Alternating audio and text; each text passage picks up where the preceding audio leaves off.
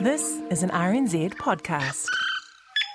Last Thursday morning, RNZ's Morning Report aired a scoop by political editor Jane Patterson, which would have startled both dedicated RNZ listeners and the staff of the broadcaster itself. The fate of RNZ and TVNZ may soon be in the hands of Cabinet Ministers as they consider a proposal to disestablish both broadcasters and create an entity, an entirely new public media entity. The government is moving on plans for public broadcasting in New Zealand as the media industry faces an uncertain future. Now that's big news, potentially, and the biggest hint so far of what the government might announce before the end of the year after an ongoing review of public media funding policy. Jane Patterson reported that two other options had been considered, merging the newsrooms of RNZ and TVNZ or putting more money into New Zealand On Air. But whose idea was this proposed new not-for-profit, partly commercial and partly non-commercial, one-stop shop for public media in the future? So an advisory group was set up, and that has representatives from RNZ, TVNZ and a number of senior public agencies, including the Treasury, the State Services Commission, Te Puni Kōkiri and the Prime Minister's Department. Now, this advisory group concluded that the status quo was unsustainable, and it collectively recommended the government agree to disestablish TVNZ and RNZ and to establish a new public media entity. The individual members representing all those outfits have never been disclosed, and neither has their advice. Stuff reported last week that Broadcasting Minister Chris Whāwhoi had refused to release documents about discussions between media companies and officials, citing both the confidentiality of officials' advice and commercial sensitivity.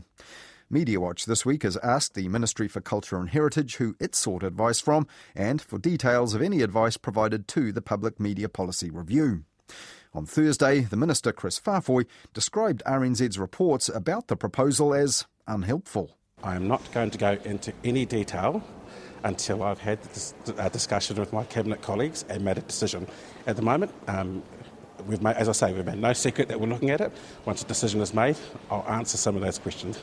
Radio New Zealand Chief Executive Paul Thompson was one of the members of this advisory group, but he declined to appear on Mediawatch today. I won't be making public comment about the story or media speculation surrounding it, is all he had to tell us, and other media pursuing the story as well. His counterpart at TVNZ is Kevin Kenrick, and he leads a business that pulls in about $300 million in ads a year. And just 10 days ago, he told News Talk ZB's Mike Hosking he had no idea what the government had planned for TVNZ. And my understanding is he's going to be making some announcements this side of Christmas. Do you know what he's going to do? No. So you have no idea what your future as a company is from the government's point of view?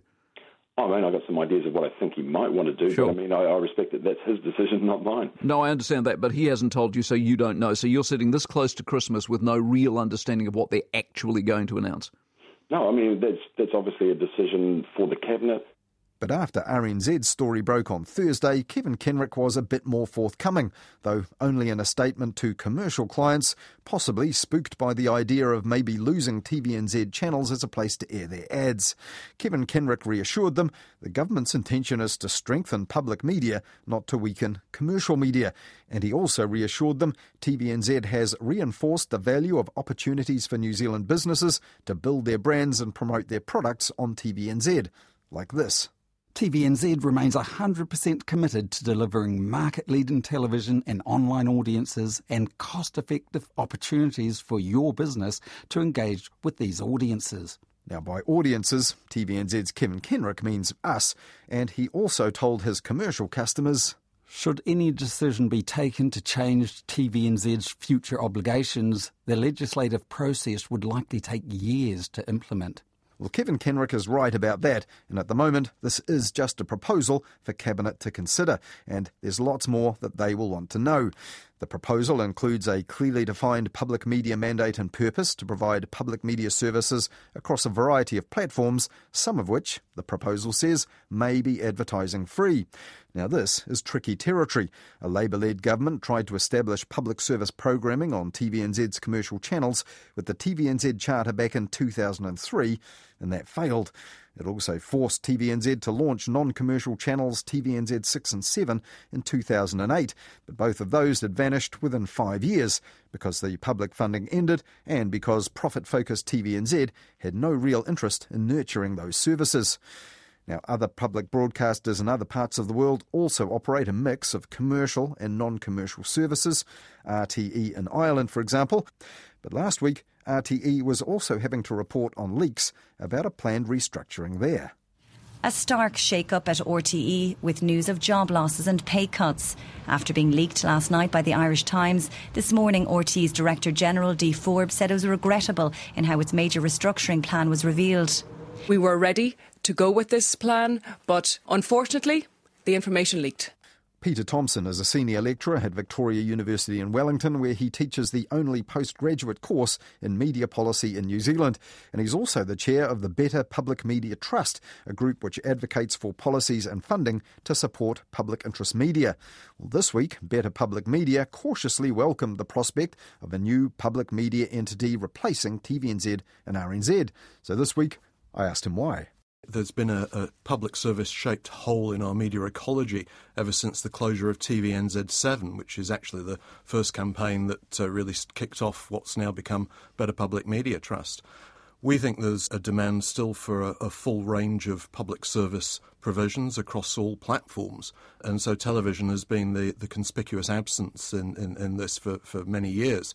So the things we don't know at the moment, though, is exactly how the structure is going to work if it goes ahead, the funding basis, and also its governance. So I think there's all sorts of questions that need to be answered before we could confidently say this is a great idea or it's a recipe for disaster.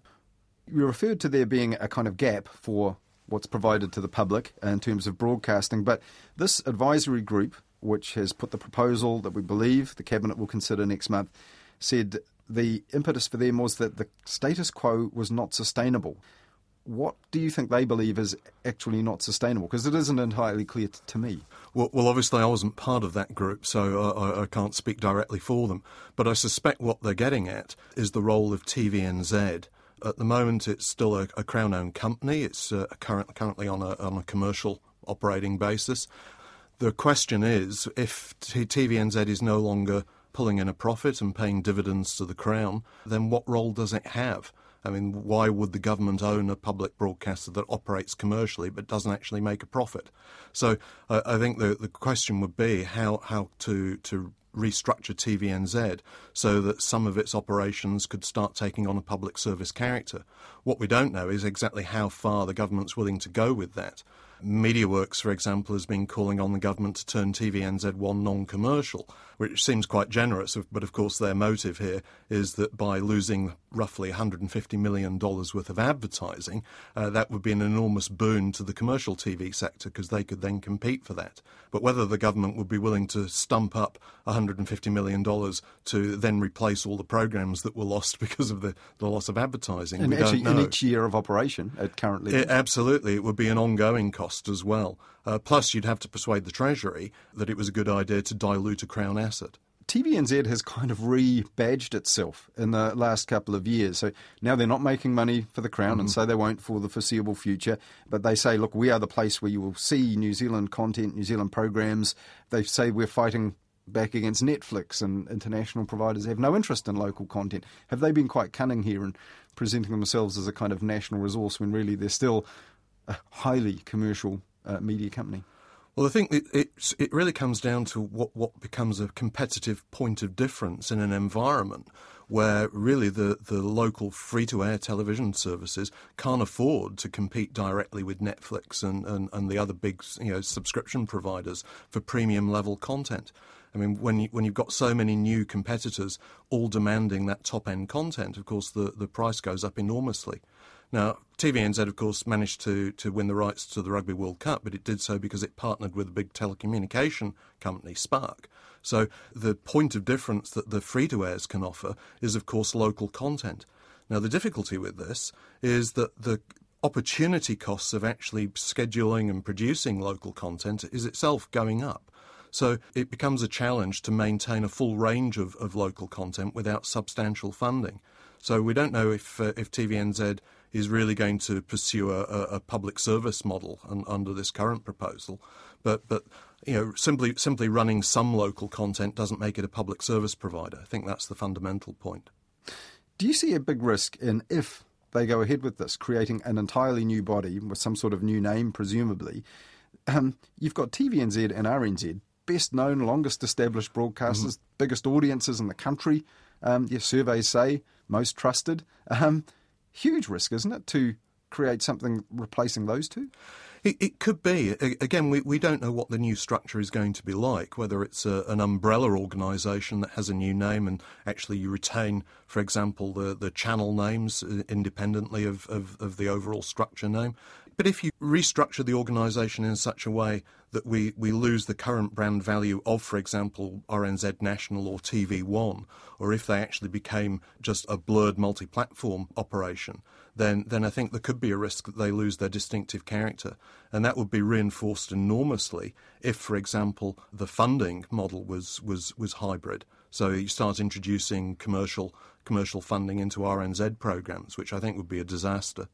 Now, you wrote an opinion piece for Stuff this week. Will the old lessons be learned? Was the heading they put on. What are the lessons? Well, I think the lessons are threefold, really. I mean, the first thing is that you need a very clear demarcation of what is intended to be a public service versus what is meant to be a commercial service.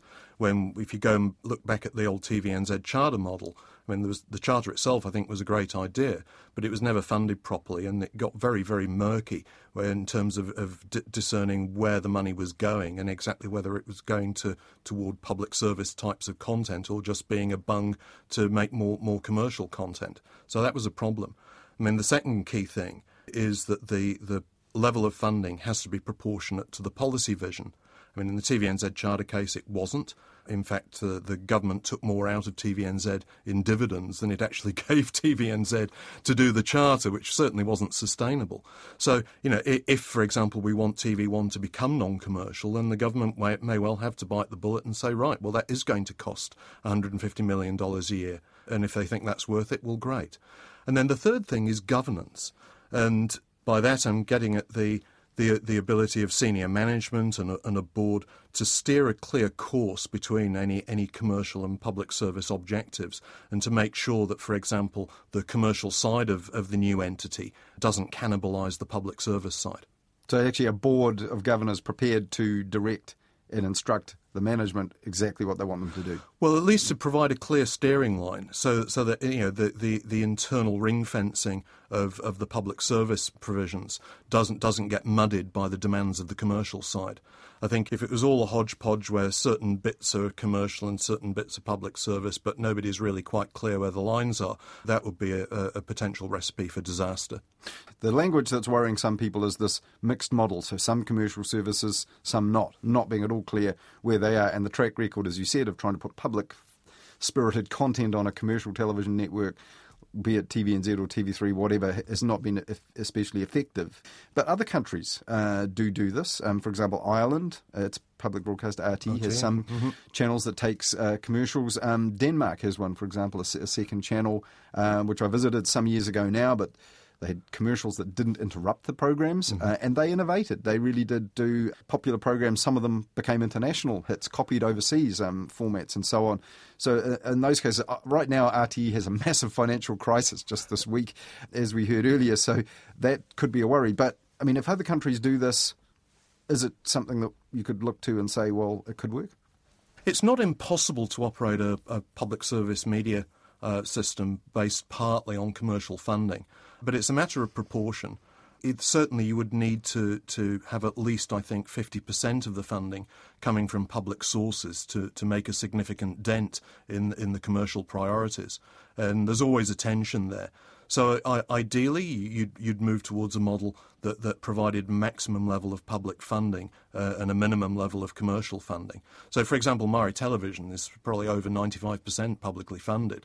And even then, the small level of commercials that they carry do sometimes influence decisions about scheduling and programming.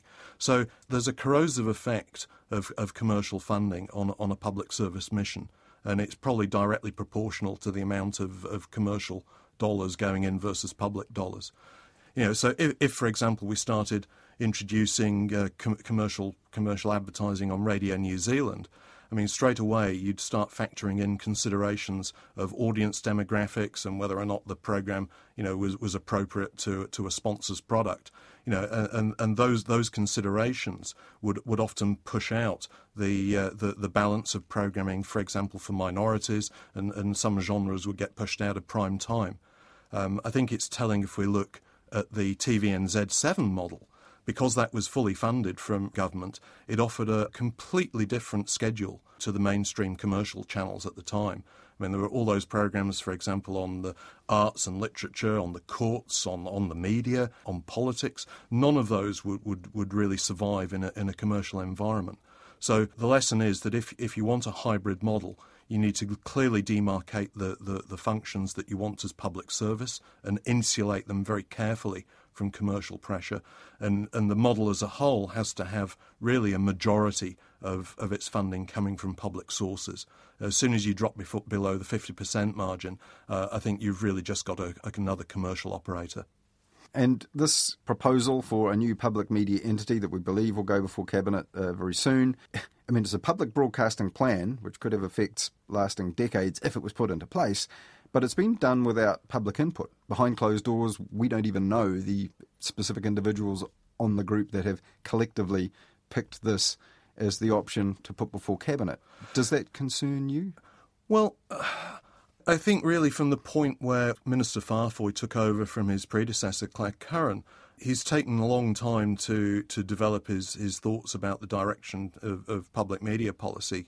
And this particular news about the new model came from a leak, of course, which suggests that perhaps the thinking and deliberations around the policy haven't yet been finalised. Now, whether this prompts them to bring forward some announcements and make it clear what the new proposal really is, I don't know. But what I think we're seeing is a plan that could potentially be quite commercially sensitive. Certainly if it was going to, for example, decommercialise part of TVNZ. So that may be a reason why the plan's been played very, very close to the government's chest. What I would certainly hope, though, is that there would be an opportunity for some level of public input on the plans when they are actually announced. That was Peter Thompson, Senior Lecturer at Victoria University in Wellington, and also the Chair of the Better Public Media Trust, which advocates for policies and funding to support public interest media.